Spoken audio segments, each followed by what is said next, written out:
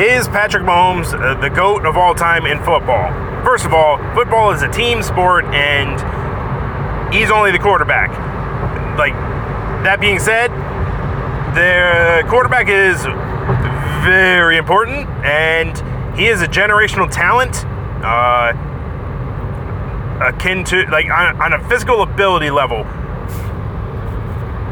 Truthfully, I'll always think of Peyton Manning as, like, even though he only had 2 Super Bowls, and the second one, he was, like, carried on his shield, basically, to it, I would say, just from a ability to pick apart defenses, what Mahomes does with Andy Reid's coaching and physical talent, Peyton Manning did with mental ability.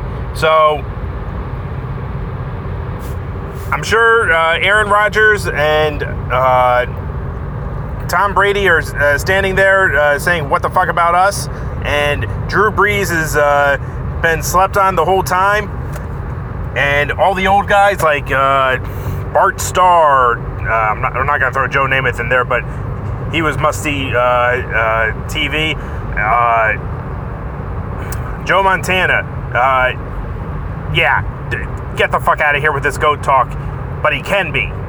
He so can be.